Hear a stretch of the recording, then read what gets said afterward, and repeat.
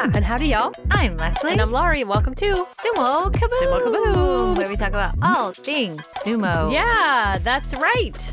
Should I tell people what this is about, or should we just surprise them? Should we do news? Let's do news Let's first. do news, and then we'll talk jump about into it. the inspiration for today. Yes. Okay, so news flash.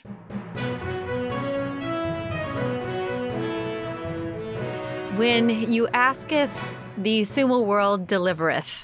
And 4 times delivereth. Yes. So this week was so joyful because every morning I woke up, not every morning. Every other morning? Every other morning, maybe, I woke up to the sounds of some of my favorite Rikishi performing their best karaoke songs in studio. It was so joyful. Terunofuji went first. He sang a song called I Love You, and there was nothing more joyful than to actually hear him say the words, I love you. I don't know why that's so exciting for me to hear them speak in English, but I was just like, I love you. And I was like, oh, Terunofuji. And he had a great voice. Yeah, he does. He's a like very sultry. Yes, he's got a nice range. He has some high notes. It was kind of a smoky, sexy tenor. Yes. It was great. Yeah, he had some riffing in there and a little raspiness. Yeah. But it reminded me of lovely. like Don Henley or somebody like that. Yeah, for sure. He's very Don Henley. Yes. That was joyful. Enho's was really fun just because the intensity in which he sang. Yeah, well, and that song had a lot of range in it. Yes. I mean, it had a ton of range. He's got another tenor. I know. And then Ono shows. And I have not seen Ono shows yet, but I know Ono show is a great singer. He is. What I love is like, it was funny. I don't know what I was looking at. Somebody on Twitter or something, like people are like, that everyone's loving it. Of course. But then, of course, there's a few people who are like critiquing, and I've giggled because I'm like, are you kidding me? This is like the most amazing content. Yeah. The fact that these guys are all sumo wrestlers, they're pros at one thing in the world, and then they're all incredible karaoke singers. They're all great singers, and they're so earnest, and they don't care if they're perfect. They just sing with their full hearts, and it's just so joyous to me. I doubly agree. I absolutely love it. Best gift that came this week. So yep. Tobizaru is next, and I saw a clip of him. By the way, Ono show, honestly, it's lovely. Yeah. Oh, good. I can't wait. It's like really high, and he has like, it's a rich voice, but it's a nice, sweet tenor, and he has a lot of agility. Yeah, he chose like a tough song, and he's emotionally like closes his eyes. It was really sweet. Well, and I've seen other clips of him singing in front of big crowds, yeah. and he does it beautifully. So the guy knows how to use that nervous energy. Or even if song. they're not, I mean, they're so good at it, or they're so practiced at that they're not even nervous anymore. Yeah, I love it. I love it. So many people are too shy to sing. They're like, I can't sing. But I'm like, these guys, even if they can't sing, they still sing. Yeah. And you get better the more you just sing. But Tobizaru, I saw a clip of him, and he's like super intense. And and if there's anyone who might not be as good as the rest of them, I think it's going to be Tobizaru, but I do not care. I mean, the fact that he did it, and he has this like his eyes that are so intense as he's singing. And I can't wait. I can't wait for that. To wake up in the morning and hear my morning Rikishi, it's the greatest. Yeah, and you know what? Whoever's behind that idea, just keep it coming. And I keep saying everywhere, this is the content we want. Put out a love album. Put out a love song album, you guys, because we would buy that. Oh, yeah. You could make so much money if you just put out an album of love songs sung by Rikishi. That's right.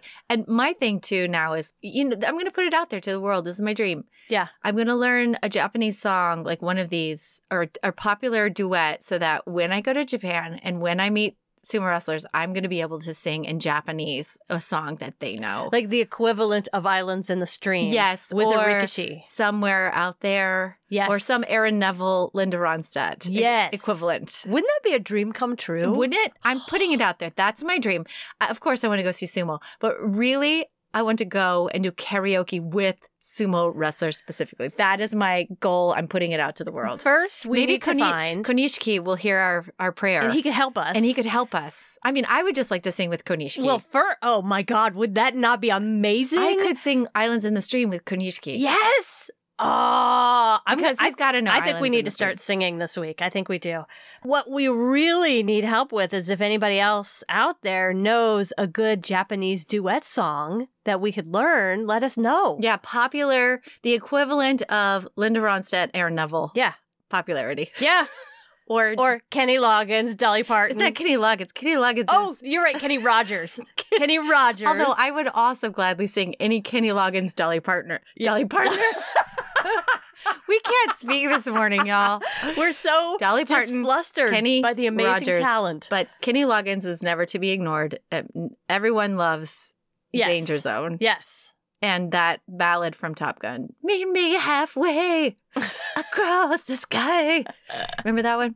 Anyway. He did so many good ones. Convictions of the Heart. That's my fave. I've never heard of that one. Okay, anyway, I'm not going to sing it. It's so good. Okay, well, some other time we'll have a podcast dedicated solely to Kenny Loggins. or just Kenny artists. Just Kenny Kennys. Chesney, Kenny Loggins, Kenny Rogers, all Kennys. There was another really neat piece of news that came through this week. And this is kind of a lead into what we're going to talk about today. And Great. it was this article. Terunofuji Fuji was asked like what one of his inspirations was as far as what got him through the comeback to the position of Yokozuna. Mm-hmm. And he mentioned a sumo wrestler that had inspired him. And he was a sumo wrestler who was not completely able-bodied. He had an arm that had, I think, as a child, maybe he lost it. I'm not It got farming. caught in an agricultural use cutter. So imagine Yeah. the Fargo wood chipper. Yeah, something That happened like to that. him when he was a child. Yes. But he turned out to be a sumo wrestler. Yeah. And he was not going to let this affect his dream. And he became a really damn good sumo wrestler. And Terunofuji Fuji mentioned this wrestler. And he's not somebody that, like, you know, the world knows. But for him, he kept looking at this wrestler and was like, look, if this guy can be as good as he can, and he is fighting with one less arm, like the thing you use all the time when you go into the dojo, like, what an inspiration. And then we were talking about the inspiration of the Paralympics, which is coming up. The dates of the Olympics are, I think, August 24th through like September 5th or something like that. And I started to kind of think, and Laurie started to think about how inspiring athletes are that are Paralympians, people who are able-bodied wrestlers. That's amazing. But think of the wrestlers and the people all over the sports world that are not completely, fully able-bodied. They're dealing with a challenge that nobody else can really understand, and they are overcoming it. We often watch the Olympics and turn it off, and we never really watch the Paralympics. But it's amazing. Do you know there's a woman, she's the most decorated Paralympian of all time. Her name is Trisha Zorn Hudson. She is a swimming, she's a swimmer. Yeah, but an icon. Phenom. Yes, because she's has like 55 gold medals, like something, 55 medals in total, 41 gold, 9 silver, and 5 bronze. She competed from 1988 to like 2000. Like, she must have swam over many different Paralympic games. Hopefully this next coming week, a lot of people will start watching the Paralympics because these athletes deserve our focus and our attention, and they're doing amazing things. Mm-hmm. So I wanted to start and talk about one of the most famous sumo wrestlers of all time. But then Laurie wants to talk about maybe some other wrestlers that you may not know are dealing with challenges. Well, my research took me in a lot of different directions. I have a little bit more on the wrestler who inspired Terunofuji Fuji. I have a little bit about ASL, a little bit about what the JSA is doing to open up sumo to people with disabilities. Well, why don't you talk about that wrestler then, and then I'll go Okay. into Futabayama, and then you can come back to. Okay. Let me tell you a little bit more about the wrestler that inspired Terunofuji Fuji in that Yes. article. Because it was really neat to find out about that guy. Yeah, and it took a little bit of digging to find the documentary that Terunofuji Fuji watched. It is out there. Oh. And I will put a link to it in our show notes. It's a 45-minute documentary. You have to use the automated subtitles Subtitles? in English, which sometimes are great and sometimes are not. you know, your experience with subtitling. They're like, and he did a horny attack from the left side star. And They're you're not like, what? they're not that bad, but there's huge sections of it that don't have subtitles, or someone will talk for a long time and the subtitle will be, I won. So you know you're not getting everything. But it is really great to watch this guy. His name is Yoshiki Fusei, and I'm not sure if I'm saying the last name correctly. It's spelled Fuse. Fusei. Yeah, I would in imagine English. it would be Fusei. He's in his late 40s now, but he was active in the 1990s as this one-armed sumo wrestler. He lost part of his right arm below the elbow, so his hand and his forearm, to an agricultural use cutter accident when he was in 2nd grade. Wow. But he went on to become the captain of his school's sumo team. So through high school and even into college, he was doing sumo and was very, very good. He ran into some trouble in college. Like, he sort of ran into that wall of what he could do. It seems like the documentary is about that moment in time where he was really trying to push the boundaries and maybe consider going pro, but he wasn't quite good enough to go. Mm-hmm. But what's great about it is you get to see him do sumo and to see him throw from each side, the right and the left. Mm-hmm. And you see how he uses his body differently. There's a great section in which they show footage of him to Chiyonofuji, who is wearing very early 90s acid wash jeans. And it's worth watching the documentary. Chiyonofuji? Yes, just to see him in those acid wash jeans. Oh my gosh. He's a hottie no matter what jeans he's wearing, but I love it. Well, imagine those jeans on him, and it kind of blew my mind. But, I mean, imagine doing sumo. I mean, when your only option is to do one-armed push-ups, you're pretty buff. Yeah. Yeah, he's doing teppo with one arm. He's doing all of the same exercises that any of them are doing, but with one arm. Terunofuji credited him as an inspiration, but interestingly, as they've reached out to him after that article came out, he's also said that Terunofuji is an inspiration to him. Aww. And he even went back into the sumo world in his 40s to begin coaching other people. So he's still doing sumo today. That's awesome. And each of them are inspired by the other one. I mean, when it comes down to it, isn't that why we're here on this planet, to love each other and to inspire each other to become better? So I think it's really wonderful that they've reached out and have been inspirations to each other. That is so cool. Yeah. And he's quoted as saying, everyone has infinite possibilities. Yes. As I was doing some research on other wrestlers, maybe was there another wrestler with a similar disability, or who are the wrestlers that are not able-bodied completely? I don't even know if I'm saying that right, but and please forgive us for not saying that right. We want to honor people, and we often may not use the correct terminology, but at the heart of this episode, we want to honor people that are giving their complete heart and soul and energy to fighting in a sport when they perhaps do not have a full tool bag, that everybody else has that is able-bodied. So I wanted to highlight one of the most famous wrestlers of all time. You have heard of him. His name is Futabayama. He was our 35th Yokozuna. And he, of course, is the legend before the legend of Hakuho. He has a very famous statue, a legend that other sumo wrestlers want to take a picture in front of his statue.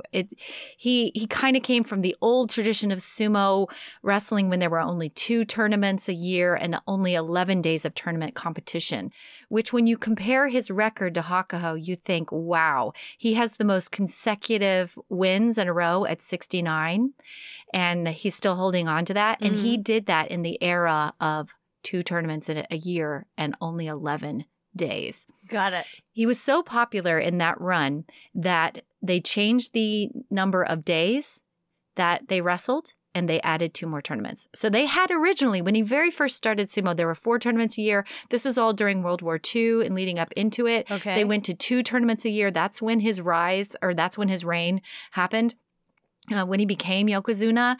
And then due to his sole popularity, they added 2 more days to make it 13 days of tournament battle. And then they added the 2 more tournaments back Up to in. 15. Well, in another Oh. year, they moved it to 15 days.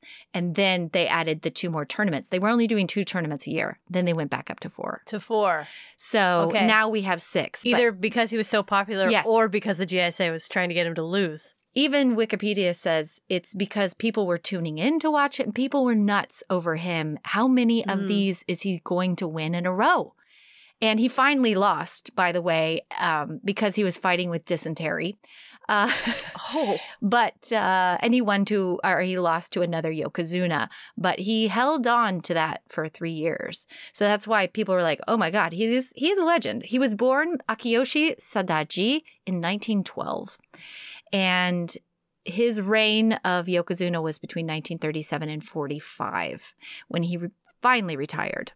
After he retired, you should know actually not after he retired. When he was Yokozuna, he started his own stable. So in 1941, he started his own stable called Futobayama. After he retired, it became the Tokitsukaze stable. So if you go to the Tokitsukaze stable today, over the door, you will say Futobayama and Tokitsukaze stable. Okay. So that's where we have the powerhouse of Tokitsukaze stable today is from him. So And who's in that stable today? Shodai and Yutakayama. That's who the active wrestlers that are there right now. And you might wonder, why am I talking about Futobayama? Mm-hmm. Just a little backstory on him. He was the son of a fisherman, and his father died young. And when he was young, he had, I was reading this also from the Japanese Wikipedia. So the American English one didn't have nearly as much information on him as the Japanese one. So there's a little bit of translation stuff that I'm working with. But it looks like he had an accident when he was a little boy. And he got a blow dart blown straight into his eye. And he never really told anybody about it. And it affected his vision from a very young age, but no one knew about it. He didn't talk about it. So his father was also a fisherman. He would help his dad out at the shipping yards. There was also an incident where he was on a boat. A big wave came. He was like stranded at sea, and something happened with, I think, his hand as well, with the anchor of the anchor rope. And there was some sort of shipping boating accident as well as a child. So he had Wait. So you're telling me as a kid he got a blow dart in the eye? In the eye. He never told anybody about. He was blown overboard by a big wave and hurt his hand. His right caught hand in an anchor? Yes. What an unfortunate series of accidents. Exactly. But he was, I know. That is terrible. But he persevered. This kid was like hardcore, could handle just tough pulled stuff. That blow dart right out of the eye. Well, what's the story behind the blow dart in the eye? No, this all came out much later. Okay. But it wasn't even confirmed that he had any sort of eye injury at all. He never told anybody about it. And his father died young, so he then had to take over taking care of family, and he also joined sumo at 15. So he, of course, didn't want anybody to know that he might possibly have an issue with his body in any way. It was very high stakes for him to be able to take care of his family and to do well at sumo, which he did, and he did very well. He was noted as a kid who could take harsh punishment, could take brutal keikos, and would not say anything about it. He was ready to jump back in the dojo at 4 a.m. the next morning. He was so hardcore about it. So the kid was like, I can handle anything. Not mentioning pulled a blow dart anybody. out of my Well, I eyeball. don't know if he pulled it out of. I just know there's a blow dart incident. I don't know. There's not a blow dart gun story or documentary to watch. There's just the Wikipedia. Okay. So anyway. So he was a tough kid. Yes. Now, he retired in 1945. Only until after he retired did he ever mention that not only did he have like limited vision, he had no vision in his right eye, and he had right hand issues with his hand on the right side, never recovered from whatever that incident was as a child. He had learned how to do sumo in his unique way. And other wrestlers of the time were also interviewed. And maybe Akinomi, who was the Yokozuna who beat him. I'm not sure. I have to look at my notes. But they said that when they fought him, it's almost like he was looking at someone else. He was fighting in a way that nobody could understand. It was like he was looking somewhere else. And it was noted he had like a cloudy eye and like a white star kind of in the middle of it. So he was clearly, not using his right eye, but nobody was asking about him. Nobody was questioning it. He was an amazing wrestler of the time. They were like, I'm sure he's completely fully bodied, like fully abled. He's crushing it out there. But what they had noted with him specifically is this concept called Go-no-sen, which is a concept in martial arts where I'm reading this from Wikipedia, where the combatant takes the initiative in a fight after the opponent has already started an attack. It's that special moment right after that initial attack that they respond in a way that's almost spiritual. It is so on another level of heightened. They're being so keyed into something in a heightened way that an able-bodied person can't possibly understand it. Are you saying that he would give way? No. Well, he would adjust and understand the tachi, which is where he won a lot of it, is right in that moment. It was like no one could beat him because he was so far ahead and so spiritual about where he was and what he was looking at, what he was feeling, that it's almost like he had a different sense about him. And that's what took the other wrestlers down. It's like they couldn't even understand it. This Go-no-sen it's a mental state. It's a level of concentration that is assumed during combat. And it's also said to be a harmonization of the very moment of attack. It's not just defense. It's just through repetitive training and using your focus, it like heightens you to another insane level. So that was one thing that put him on another level. And I would have to say that because of when you don't have all your senses about you, then you compensate and you pick up where you may lack in another area, and then it becomes heightened in another area. And for him, it seemed to benefit him incredibly.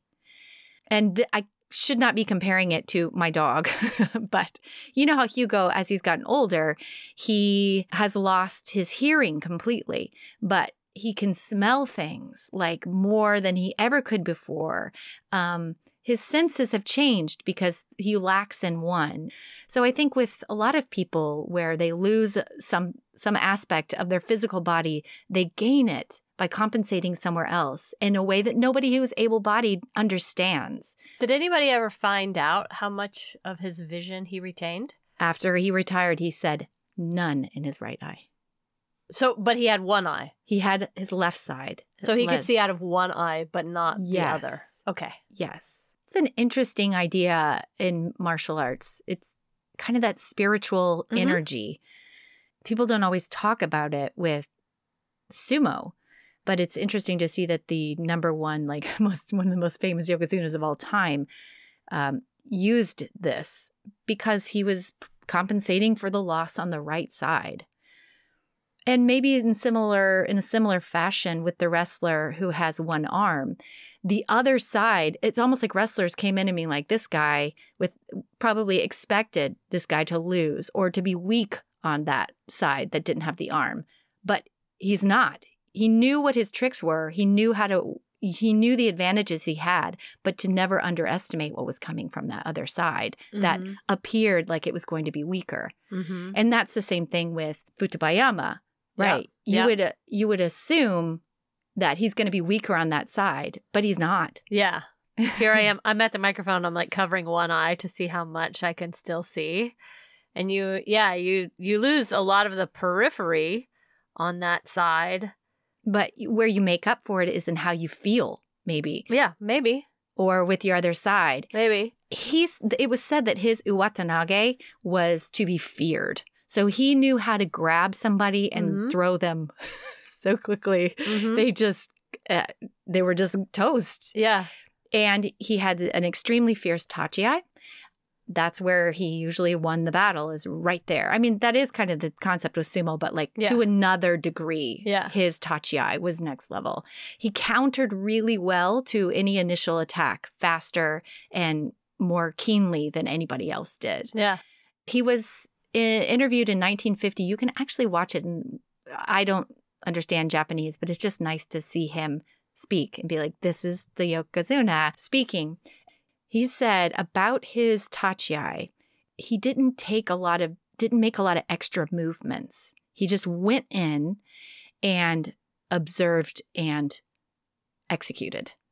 So there wasn't a lot of extra trying this or trying that. He just went in immediately and just felt it. And then so like split second made the right decision. Kind of like when you watch Hakuho. Mm-hmm. He has a million ideas in his brain that he can execute in any given moment when he's presented with whatever picture that is physically. He just does it. Yeah. And I think that's the same thing about him.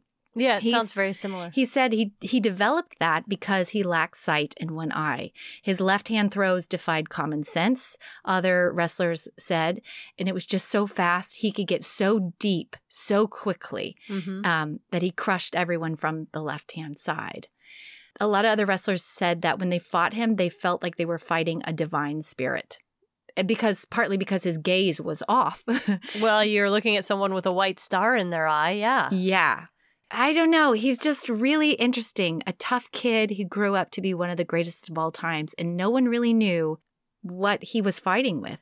Do you have any more info on the hand injury? Like, could he grip things with that hand or not? Surely people would have noticed if he couldn't grip things with that hand. Yeah, I mean, it was a left hand injury. He had use of his hand, but I think it affected probably the strength and how well he used it. That's why the left hand side was so fierce, is that if he got in, which he consistently did, and he was so good with that left-hand side, you don't need the right hand as much. Got it. So, I mean, if you watch videos of him, you see he uses both hands. It's not like his hands were useless. Right. But it definitely was something that he had to deal with from a very early age, this injury. Interesting. Well, here's a fun fact. I love this one. He joined a cult after he left sumo and he was arrested. It was really, really fascinating. It had to do with after the war, and this is in 1947. So in 45 he retired, 47 he was arrested for being part of this cult. But there was food rationing. And for some reason, he got roped into some sort of cult. I can't remember what the cult was about. Some sort of cult where they were hoarding rice and things like that. Oh. And he eventually got out of the cult, but got it. He ended up in cult. Yeah, he died in 1968. Interesting. I rambled on about him. Sorry. Well, Fusei, the guy that inspired Terunofuji, is also quoted as saying, "Sumo is not a sport in which you only use your arms and feet. It's more important to know how to use your body." It seems like Furubayama is also learning to use his body in a very different way. Yeah. Yeah. Yeah, and Hakuho talks about that. Have you watched the 7-hour documentary? No, I do not have 7 hours. Okay, yeah. I'm slowly making my way through it. But he talks a lot about that as well, like how his body is so different from so many other sumo wrestlers because of how it gives way and how soft it is. And it just kind of ripples, like no matter what comes at him, his body just responds. It's an interesting watch because he considers an interesting himself concept too. Is your hands, grab things. It's so tactile. Yeah, but yeah, you have all your senses. You have your whole body. So sumo, is not just all feet and all hands or strength of your hands and arms and upper body. It's the whole body. Yeah. It's the mind as well. Yeah.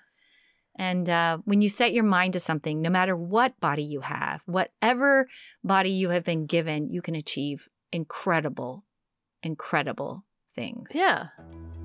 Yeah. Agreed.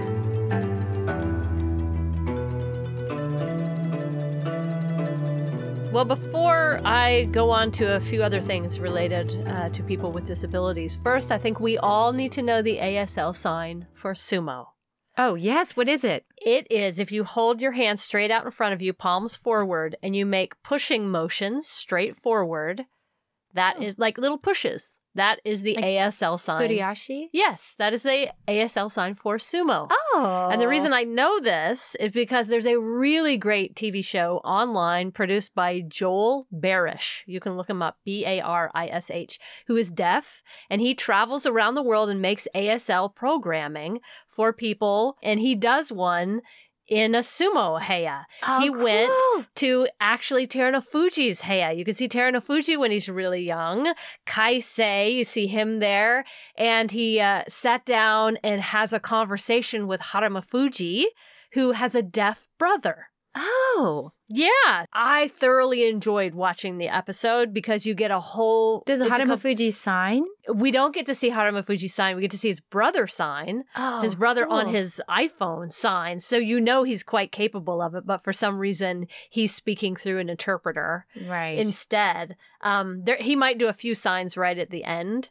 Yeah, well, there's different sign languages depending on where you are. English sign language. But this guy Joel was doing ASL with his brother who's in Mongolia, and they were understanding each other via the phone. That's So the cool. point was they were sharing a universal language of that's sign beautiful. language.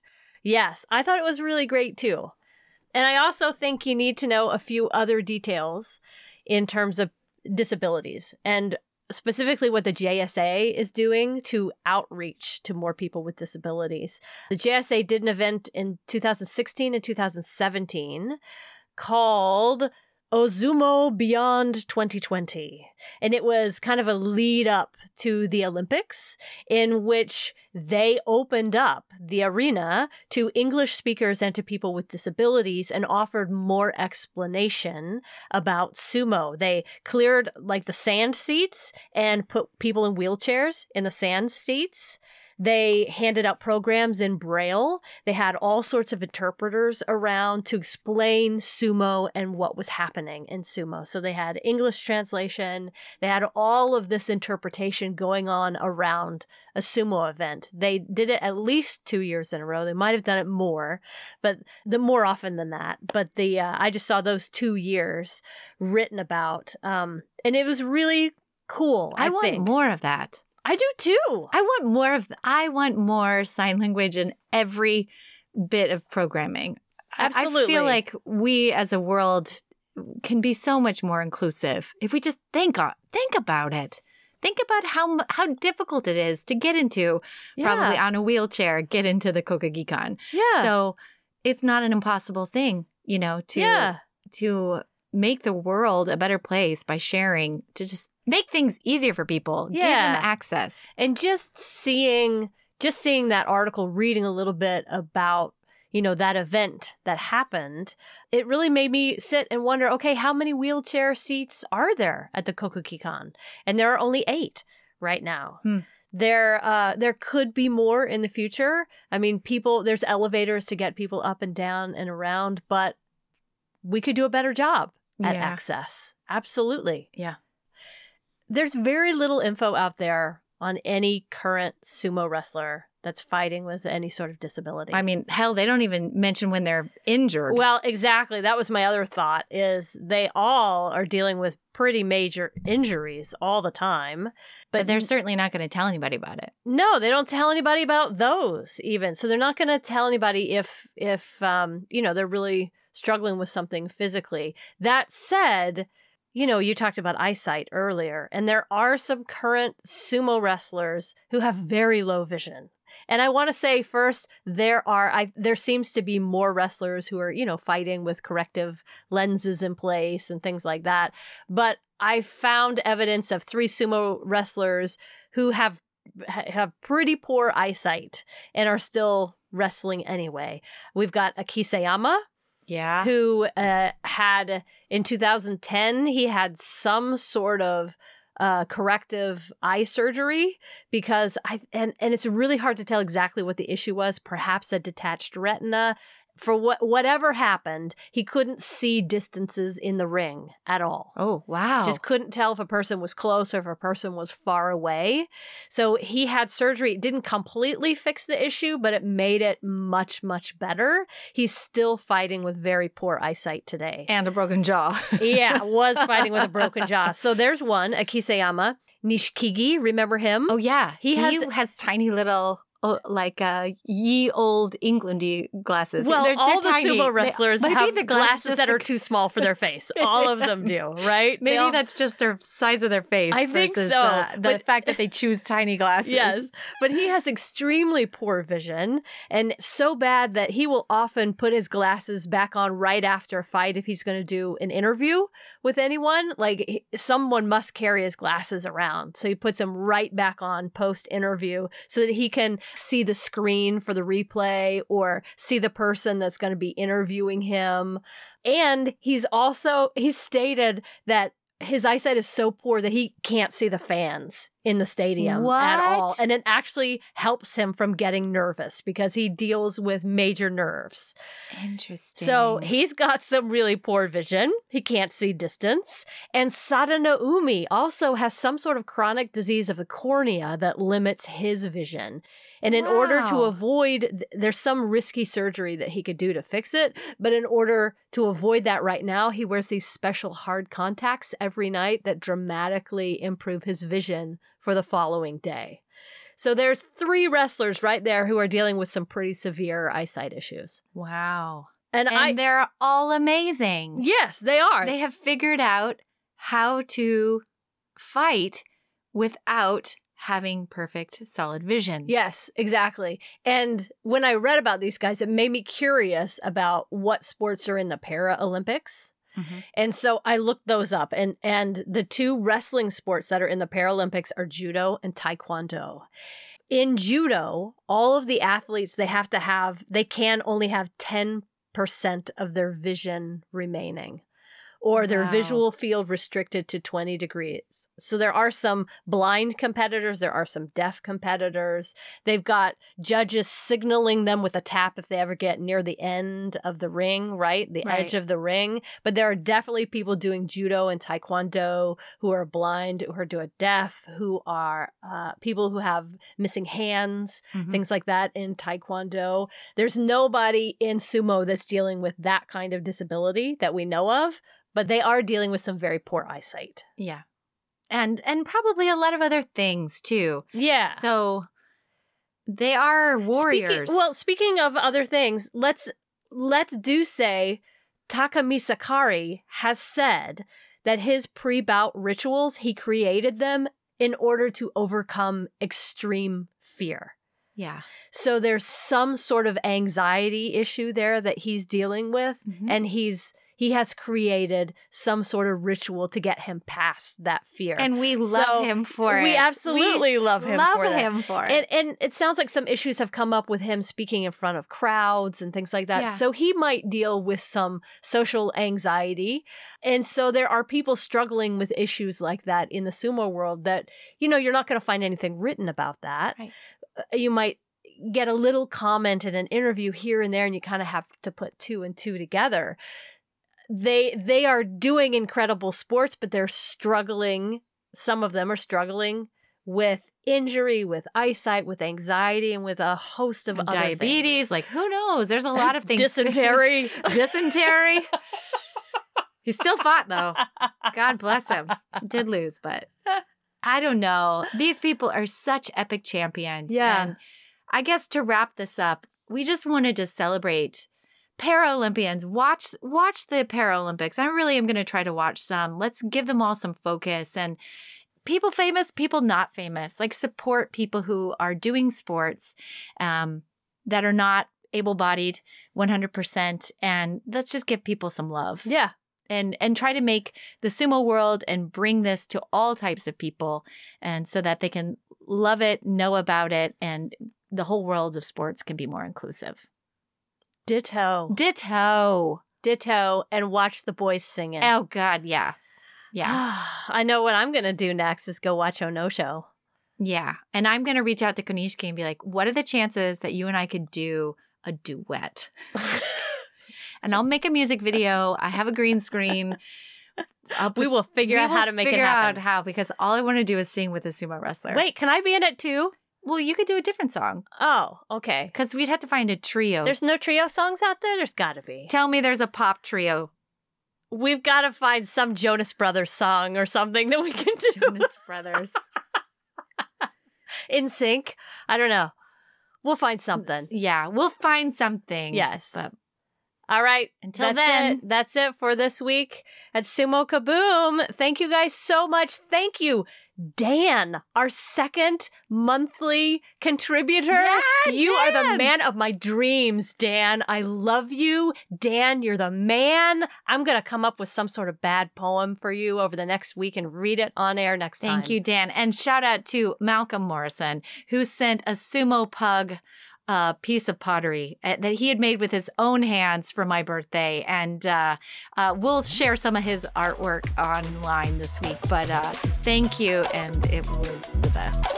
All right. Until next time. Sayonara. See y'all later. Bye.